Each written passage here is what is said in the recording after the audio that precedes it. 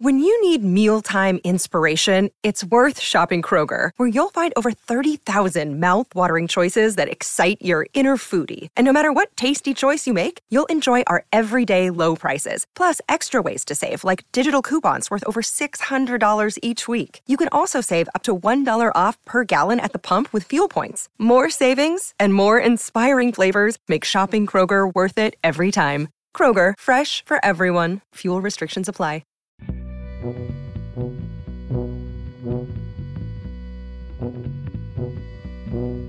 think about reality shows, of course it's in a different type, format or way that it's shot. But The Wire, for me, was one of the first reality type of shows because so many people around the world, not just in Baltimore City, could identify with everything, the details of what was going on, whether it was in the streets, whether it was in the educational system, the media, politics. I mean, even me sitting here speaking about this, I know I'm a part of history. Hi, I'm Dave. And I'm Kobe. And we are the hosts of The Wire Stripped. That's the podcast you're listening to. It's about HBO's The Wire, and we talk about it. We talk about it week by week, go through each episode, and you don't just hear from our voices, you hear from the voices of the cast, voices of the crew, and voices of the you. That's right, you can stay tuned to find out how we can hear your voice on this podcast later on. And if you don't want your voice to be heard, then you could just send us a message on social media at The Wire Stripped on all the social medias. Yeah, and today's episode is Season 4, Episode 4, Refugees. And I think let's just head to our chat talking about this that we recorded earlier. Yeah, here's us. A few more of us. Go for it, guys. Hey, more of us. When you walk through the garden, you gotta watch your back. Well, I beg your pardon. Walk the straight and narrow track. When you walk with Jesus, He's gonna save your soul.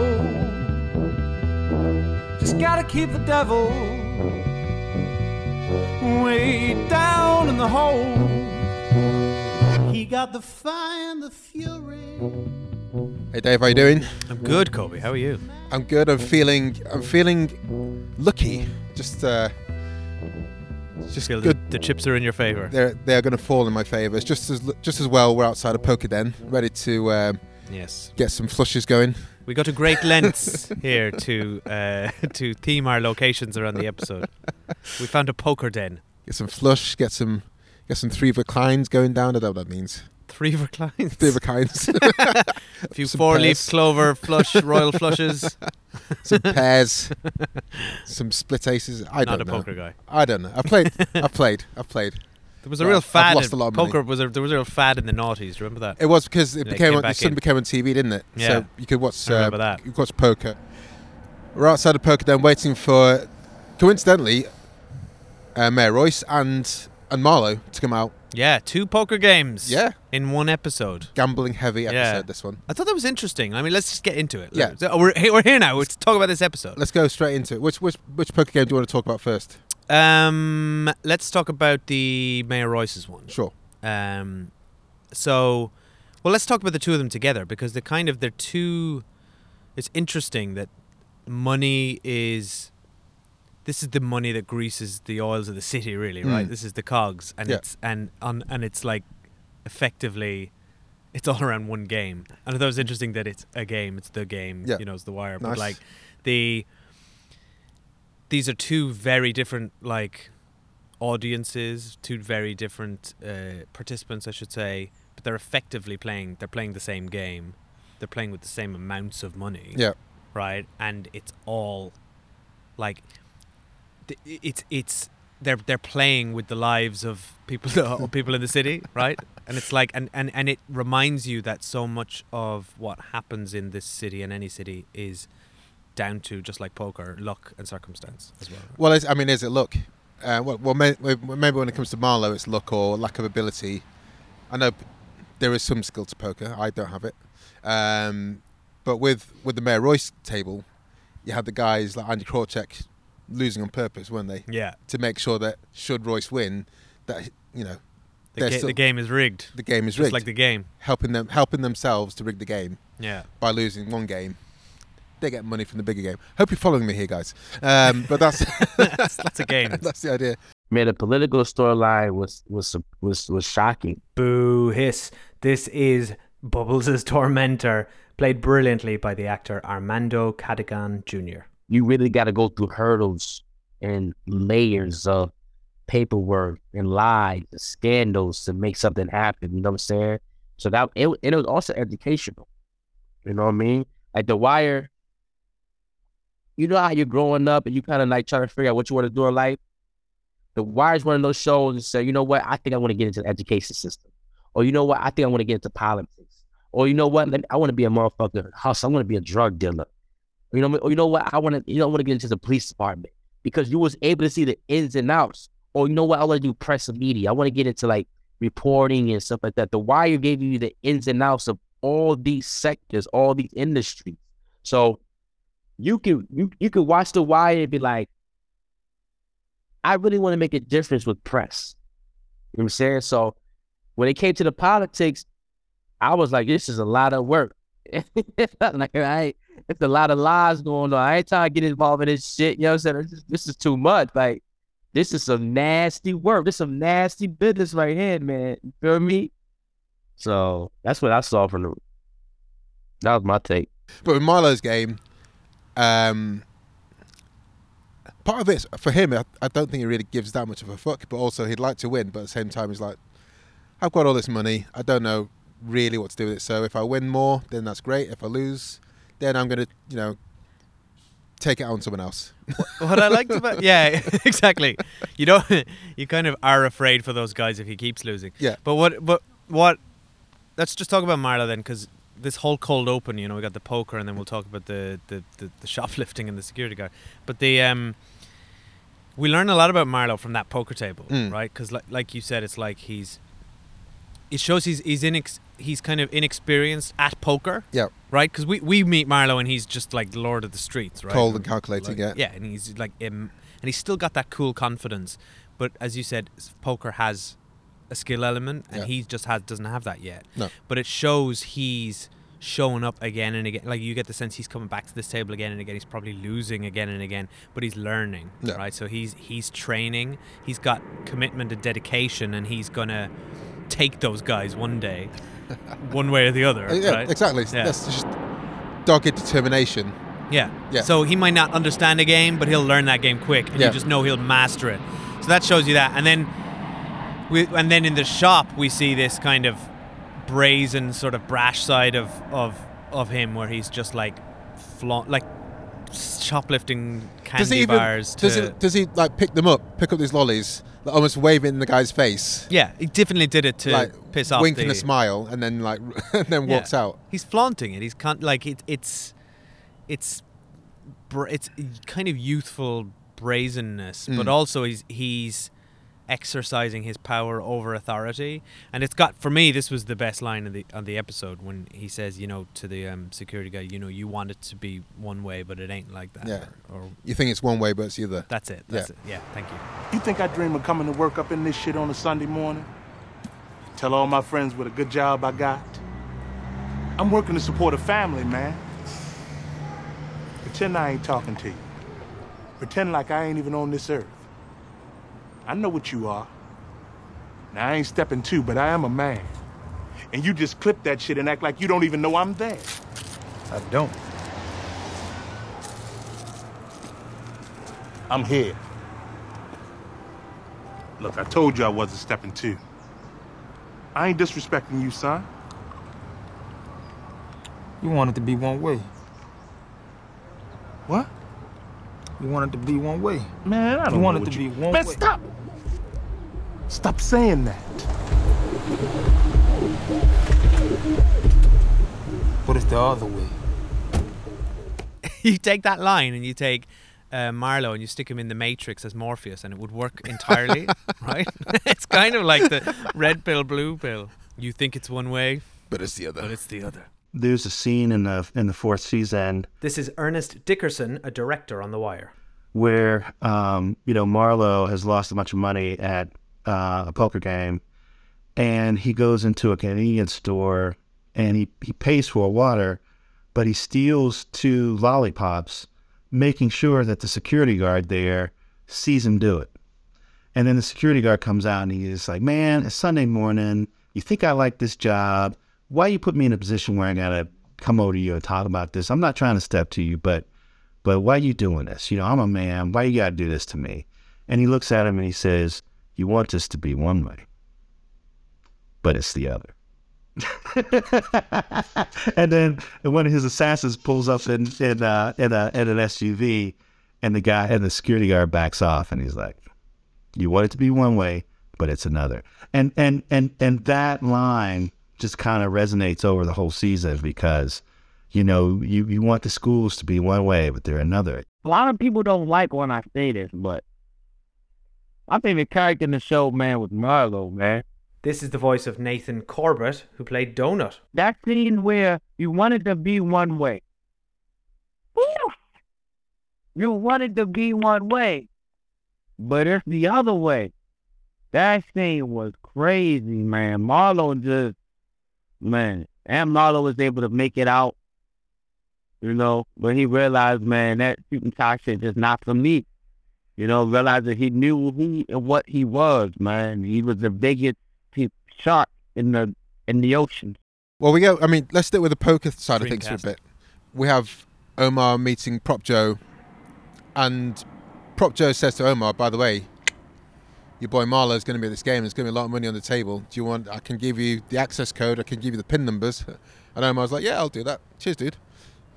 Omar is suspicious, but not suspicious enough. Because Prop Joe he's Plot Joe. He's plotting Joe. He's clearly plotting something here. How does Omar not see it? I struggle to understand why Omar went for that.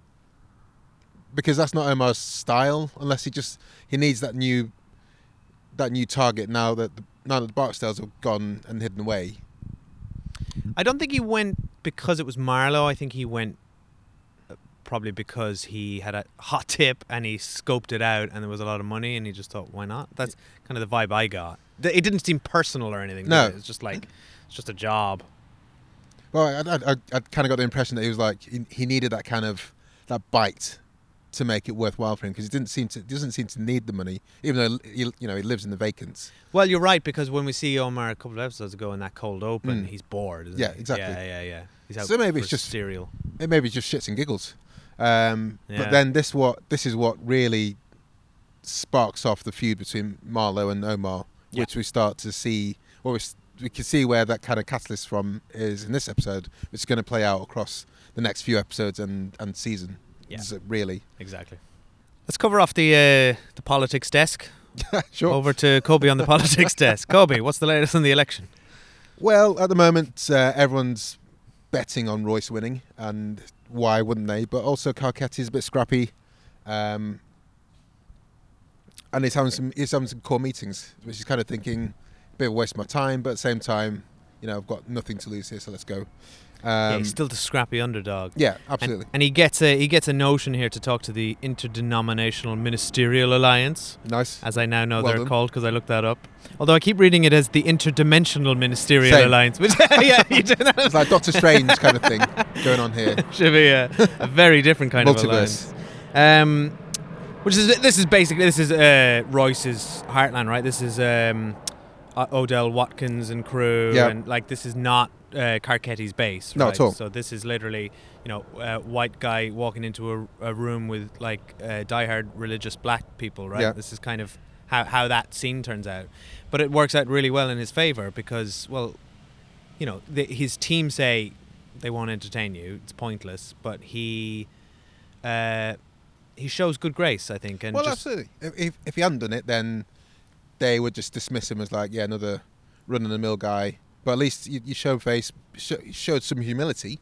Yeah. And it was appreciated, even if at that time Carcetti left, they're probably thinking, I'm still not going to vote for him. But at least he had nothing to lose, right? Yeah, exactly. Yeah. So that was good, and he gets the thank you on the way out. He gets the thank you on the way out, and on the flip side, you got Odell Watkins, who's a big player, has a lot of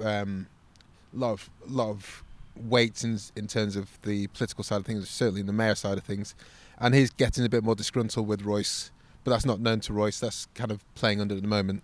Yeah, because we see he's pissed off because his protege Marla Daniels has been left off the Royce ticket. Yeah. And the more shouty candidate, what's her name, Unetta Perkins. Yeah, she's on board instead, and Odell is not happy. And you get the sense you do not want this man as an enemy. No. You know, they didn't send me a cast list, nothing. So when I got into wardrobe, they started fitting me, and they were trying to put me with the other actors. So they had headshots on the wall, and I'm like, oh, who's that? And they're like, oh, that's McNulty. Like, that's the dude. And I'm like, oh, that's my dude, fantastic. I'll take it, This is the voice of Brandy Burry, who played Teresa D'Agostino. And then when I saw Aiden, I was like, Aiden, wait, how do I know him? And then Queer as Folk came into mind. So this was cool because this is what my friends were watching and what we thought was interesting. So I was grateful for him because he was the first person I shot with. The scene where I meet him in the bar was my first scene, and very nerve-wracking because I was like projecting like a theater actor when they said rehearsal's up, and I get in and I've never seen anyone, didn't meet the director, didn't meet anyone because they've been shooting all day. They don't have time to introduce me to people. So I've just tried to say my lines and not mess up, and they say, cut, okay, we got to fix some lights, and actors can go out and take a break. And he said, there's a microphone right above your head. And I was like, huh? He said, you don't have to scream. You don't have to shout at me. I was like, oh, okay. This is how it's going to be. All right. But so it was joking, but it was also very enlightening. Right, as you all know, we do have a Patreon page at patreon.com/The Wire Stripped. But we now have another way you can help us out and the Ella Thompson Fund. Yeah, so if you guys are listening on Apple Podcasts, you can subscribe to us to get a lot of the same benefits as a Patreon account, but it makes it easier if you want to help contribute to the lovely people at Ella Thompson Fund, who, just to remind you, I'm sure we've said a few times this episode already, but they help support underprivileged kids in Baltimore in the way that Cutty did in The Wire. So you can get access to our episodes early. You can get access to our full interviews with the cast and crew, including our extended interview with David Simon. No adverts on there as well. And also, basking in the glory, they help out a lot of lovely people in Baltimore and the kids there.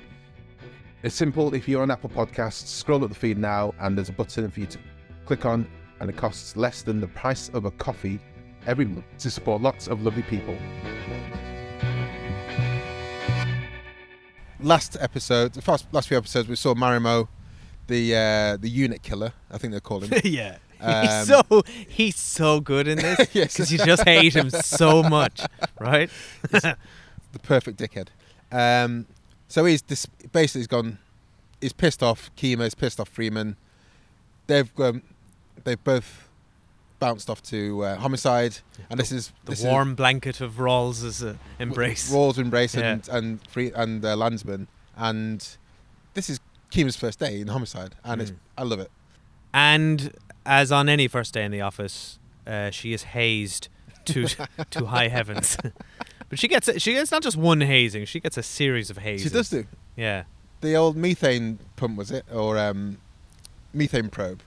Yeah, methane probe. That was the call was about, right? Yeah, exactly. Yeah. Proper like Simpsons, old school. Yeah, Moe's Tavern. Yeah, exactly. Vibes. And then I really enjoyed the note in the hand of the corpse. Like, just shows you the dark humor of these homicide detectives. Let's type up a note and put it in the hands of this dead guy and get Kima to. Yeah, a clue. But Bunk sells it so well. Like, he does it, his like sarcastic overtone is so funny. Twirling his mustache almost. So good. The comedy is just on point in this episode. We also get kind of meet all the characters through Bunk trying to hunt down Lex. Yep. Right. Still on that case. And McNulty helps them serve a warrant. on the home, and Bunk realizes that he's a good detective, and he spots that the mother is clearly grieving, Yeah. right, but still is saying that he's in the wind. So he kind of says, you're not telling me everything here, but also threatens her. Like, do you want? Yeah, we'll keep coming to raid. Like, this is why Bunk is good. Like, he's kind of man of the people, but he'll also get the fucking job done, right? He's Absolutely. not afraid to bust into a lady's house once a week until he gets his case closed.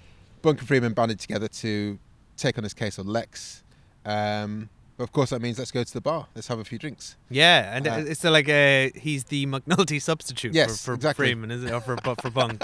And Bunk's not happy. Bunk's not happy. He's not No. obviously he enjoys Lester's candor and his company, but he's no McNulty. He's not his wingman. Yeah, exactly. It doesn't help him get the ladies. And this is one of my favourite lines, which is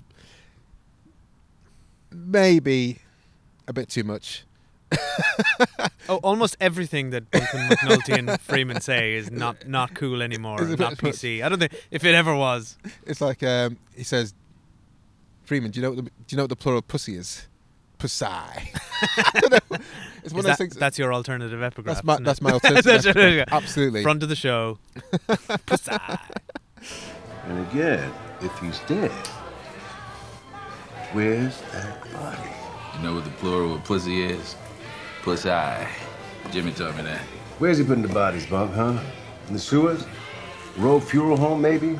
Yeah, they teach that fancy-ass Latin at them Catholic schools. You remember that Eddie Crane case? Mm-hmm. Where it was they put him in an acid vat down near Curtis Bay. On Leakin' They Park. coming up on us now. Now, for a West Side boy like Marlo Stanfield, that would be the traditional dumping ground. Hey, girl. Right? Hey, girl. Right? What? Man.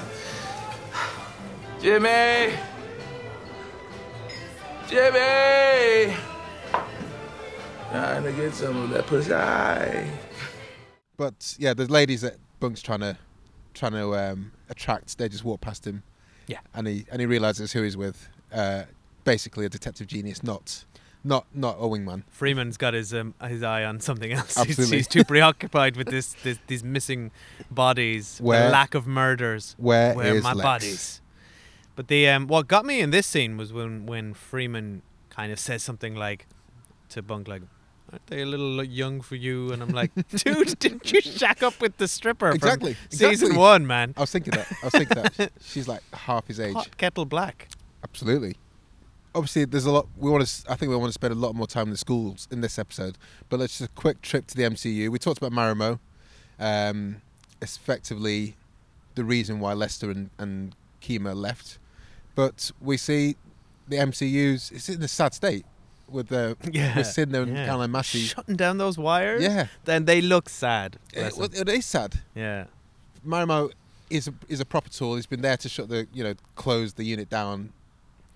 In that respect, but he doesn't know what's the power of those wiretaps. Yeah, and it's sad. You see Massey and Sidna closing this, literally pulling the plug on those machines, which we've seen build out for the past 3 seasons. It's like, fuck. Well, imagine such a dick. Imagine if you've been working on something for so long, yeah, and then someone else comes in. And you get a new boss, and they're like, "No, do you know what? That's pointless. Now start this thing over here," and it's the wrong thing. Exactly. It would be so infuriating. Whenever you get a new boss, you're like, "Do they get it, or do you have to like?" No, they don't get it, do they? No. Oh no. No. Not only do they not get it, they're not going to listen to me. No, exactly. And that's what the dejected walk out of the MCU is for Sidna and Massey. But don't worry. Because the MCU is about to get its hottest alumni back. Yeah. Herc is back. Herc is back with Doserman, but mainly Herc. Yeah. And he's Doserman as well. Like the two wrong guys to be fronting the MCU. But Herc is pleased as punch, but he thinks he's going back to be with his guys. Yeah. Again, does no one talk to anyone else in this thing? Know. Well, I'd say no. I'd say it's not that. I'd say no one talks to Herc. Right? Do you think they're just ignoring his calls? Like, probably. Freeman gets He gets a call from Herc. Like, I'll call him back later. I don't care. Yeah. What does this guy want? And Herc's like, I'll catch up with him on Monday. I like that. Even Marimo can read between the lines about what's happening with Herc, though. He's like, you know, it says here you were driving the mayor for 3 months and now you're a sergeant. Yes, Just what's like, going on, mate? I was the only officer that never got a gun until Middle Ground, which was December of Refugees, the last episode I was in. And when I came in to my trailer, there was a vest, a gun, because all I ever had was a badge. This is the voice of Joylette Harris. She's the actress that played Caroline Massey. And I said, well, if some real bad guys come in here, what am I to hold up my badge and defend the whole unit? You know, but I was the one that never got the auxiliary props, you know, the Glock and all that, until it was my last day of work. And I still didn't have lines. The director who directed that episode, I think it was Jim McKay. Yeah. Yeah, and you know, I picked up my my gear, picked up my vest, threw it over my shoulder, picked up my gun, picked up my phone, and he said, "Joy, just look over your shoulder and I fuck everybody else in the room." I'm like, "What?" He said, "Turn around and do your thing. I fuck everybody in the room." I was like, "Yeah," I go, "I'm just rolling my eyes." That was my infamous roll on the wire, rolling my eyes.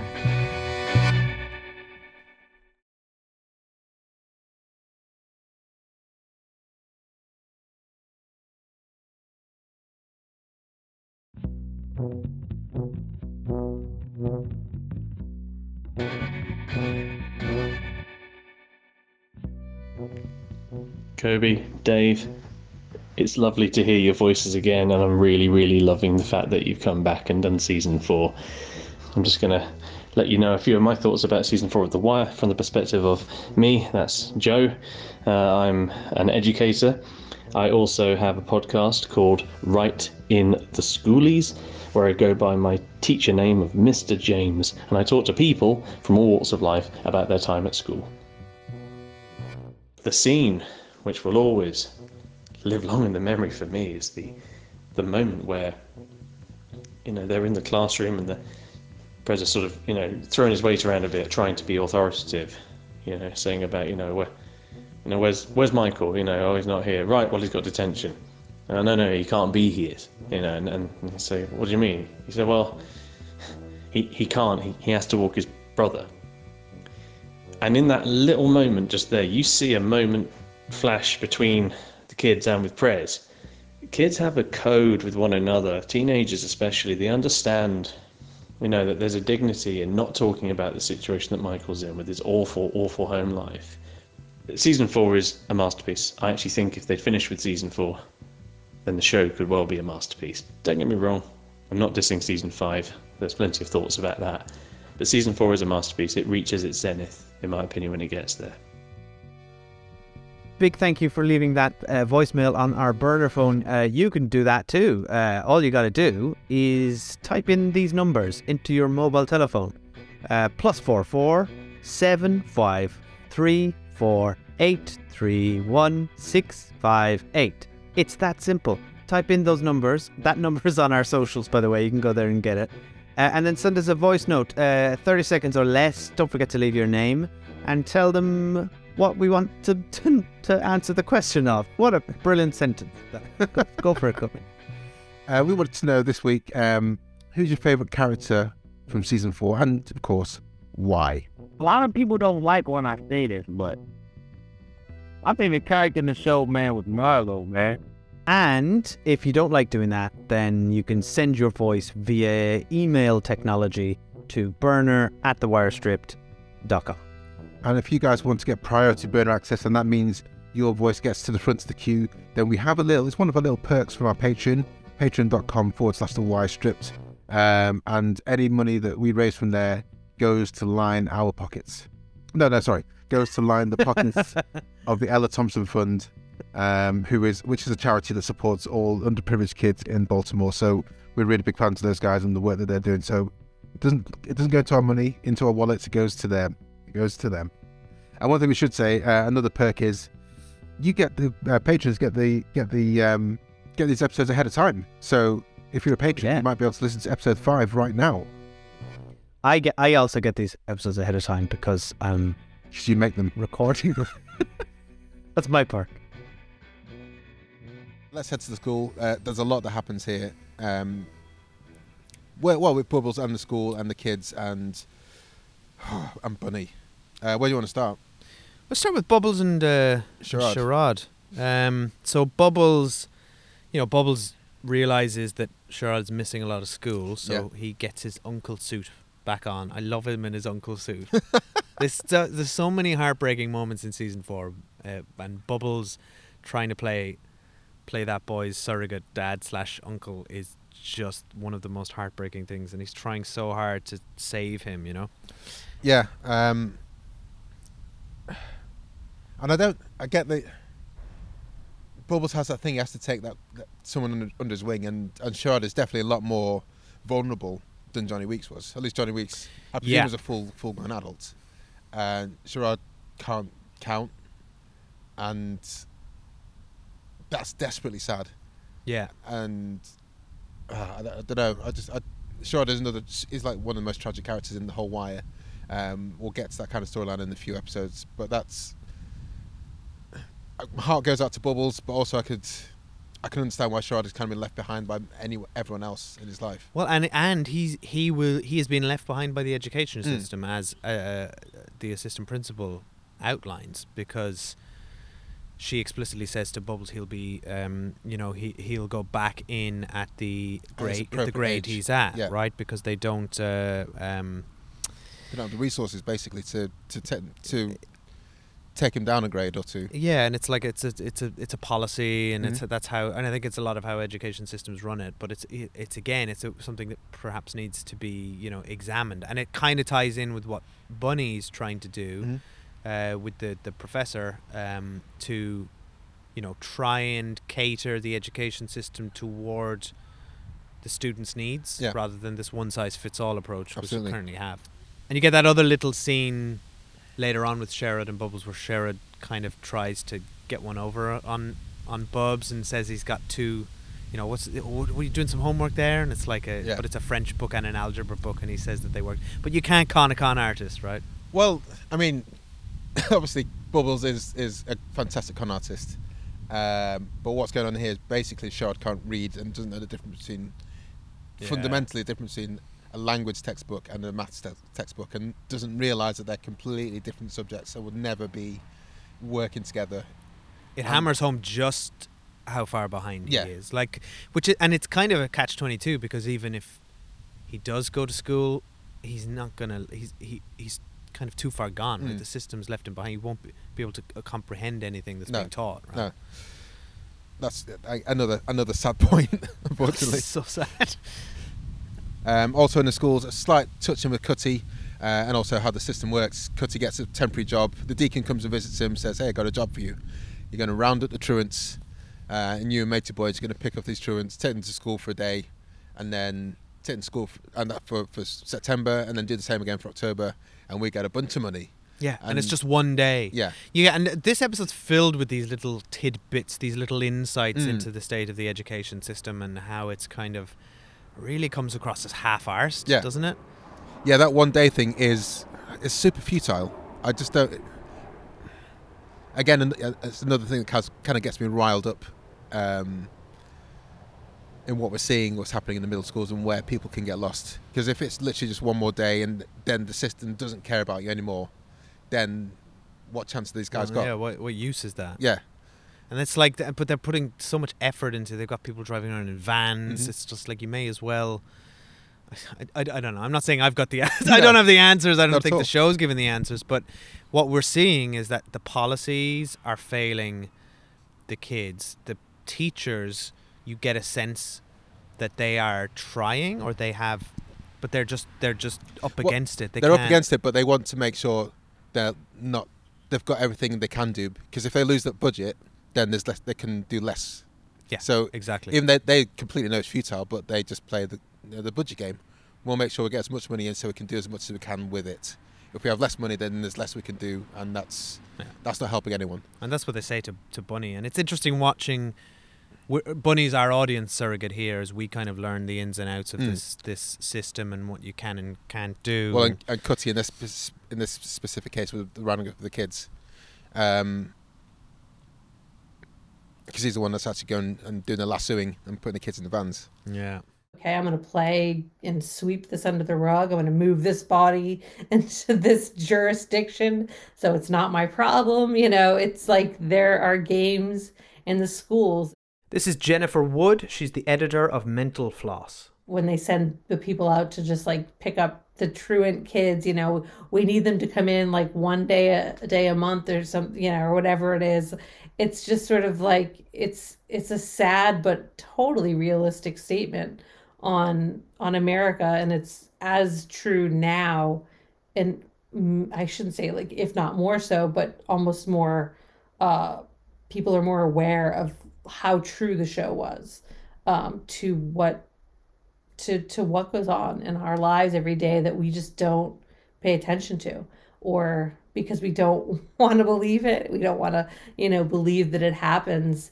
And we've had it thrown in our face now for, you know, for so many years, just like so violently and loudly for the past like 5 years, you know, that it's hard to ignore that anymore. That's why I hung out with Calvin. So it was pretty much Calvin Ford's story. The character name is a real live, you know, a real OG who, and now he's out, but he was not to be effed with at all. Dennis Cuddy Wise. This is, of course, the man himself, Chad Coleman, who played Cutty on The Wire. But the story itself is Calvin Ford, and that's a story of redemption. And Calvin had been involved in one of the biggest heroin drug busts in the history of Baltimore, East Coast. And he did like 16 in federal. And he came out and he said, I learned to cook, you know, legally. And dude with a big heart and a wonderful person. And he made that choice to open that gym, and he's changed a lot of lives, and he created a champion and someone for the community to be extremely proud of. And it takes a lot of work, and the people, he's in the trenches every day, and he doesn't know what's going to go down, you know. He doesn't know if these kids are going to show up or who he's going to have to go out there and try to find. And that was 1,000% real. And gaining the trust of these young men. You know, I watched it in real time, and always had nothing but I try to help him raise money for the gym and stuff like that. Just a staple in the community and just a stand-up human being. So proud of them. I believe in redemption. I believe that we can change, given the opportunity and the right circumstances. You can change. And he's a shining example of that. An amazing human being. And with Cutty again, going back to him just briefly with the boxing, he's trying to like groom Michael to be a better boxer. And we start seeing a bit more about Michael's hesitancy to be in the presence of an adult male. Yes, yeah, he's very reluctant. But he kind of comes round a bit with Cuddy, or Cuddy he starts to warm up to Cuddy a bit, I think, and he goes to the fight with Justin, and you get that. But we get a sort of another little glimpse into his home life here, don't we? Yeah. That's what Calvin has been up against too. See, so the guy didn't trust me, right? Because of varying things in his background and, rampant kind of homophobia within our community. I'm just gonna call it what it is. And so it creates a real challenge when you just genuinely care about somebody, because they're not used to anybody giving a damn about them. And I'll tell you guys, Snoop, the real Snoop, she was sitting in the hair makeup trailer, and she just said it 1,000%. Yo, I'm not used to white people being nice to me. I was like, wow, that's real. You understand what I'm saying? And conversely, it ain't even just white.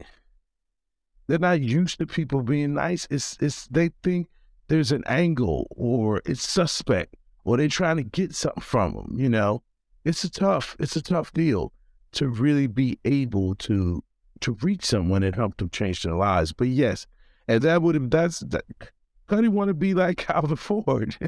That's why I'm still working on Chad's Fighting Chance, which is, and I won't get into it, but it's something I want to do to really honor the Calvin Fords of the world who are out there and the kids who are trying to change their lives. So it's a very real deal, and Calvin Ford is a soldier, boots on the ground, and for him to have achieved this ultimate goal it's just unbelievable. I saw it with my own eyes, and so that's incredibly exciting and inspiring as well.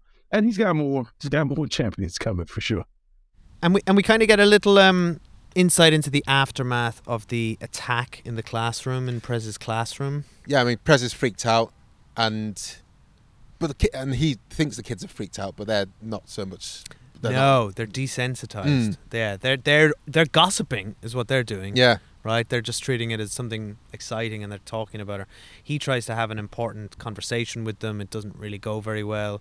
He's also just we finally get to see Valchek's daughter and Prez's wife. Yeah, is this the home. first time? Yeah, first time. Okay. And and we get the epigraph of the show, which is a cracking line as Prez is watching a football game. You know, no one wins, one side just loses more slowly. Beautiful.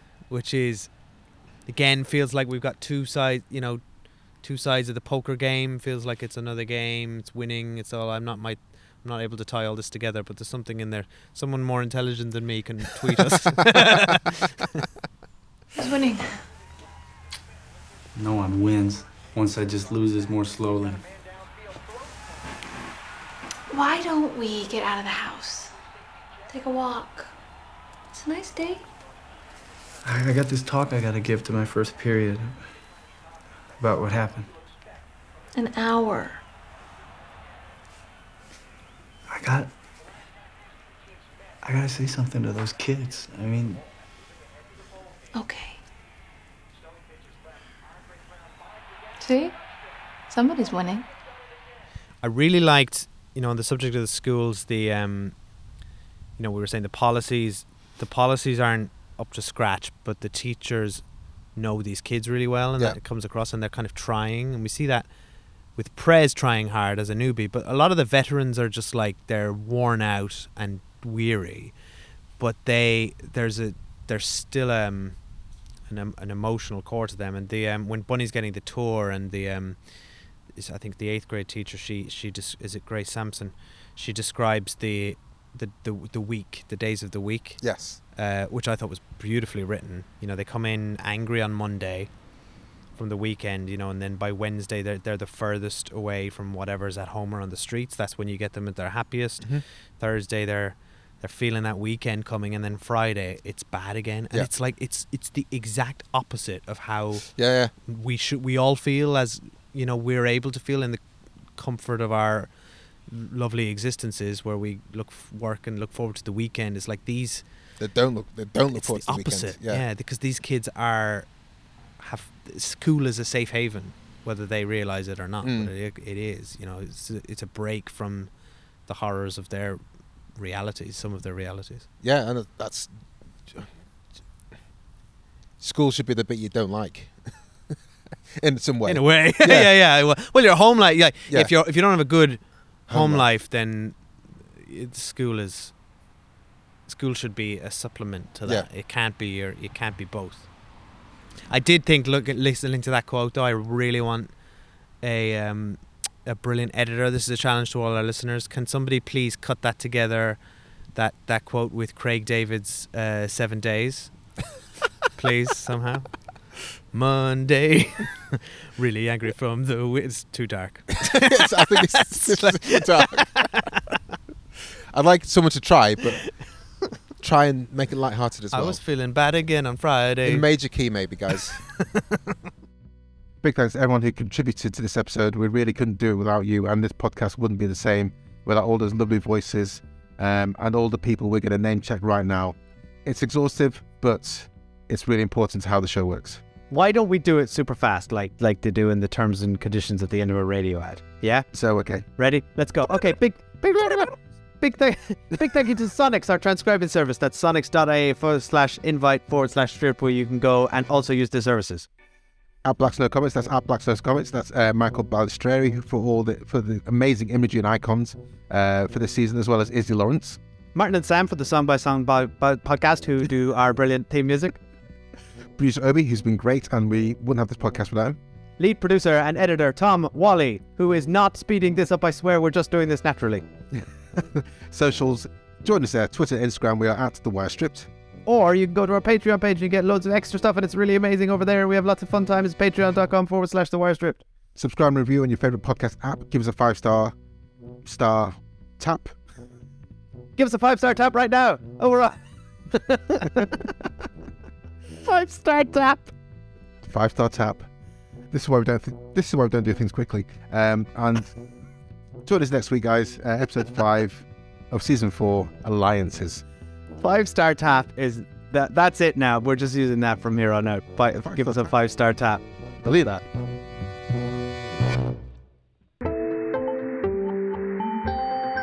You just heard a Stripped Media production.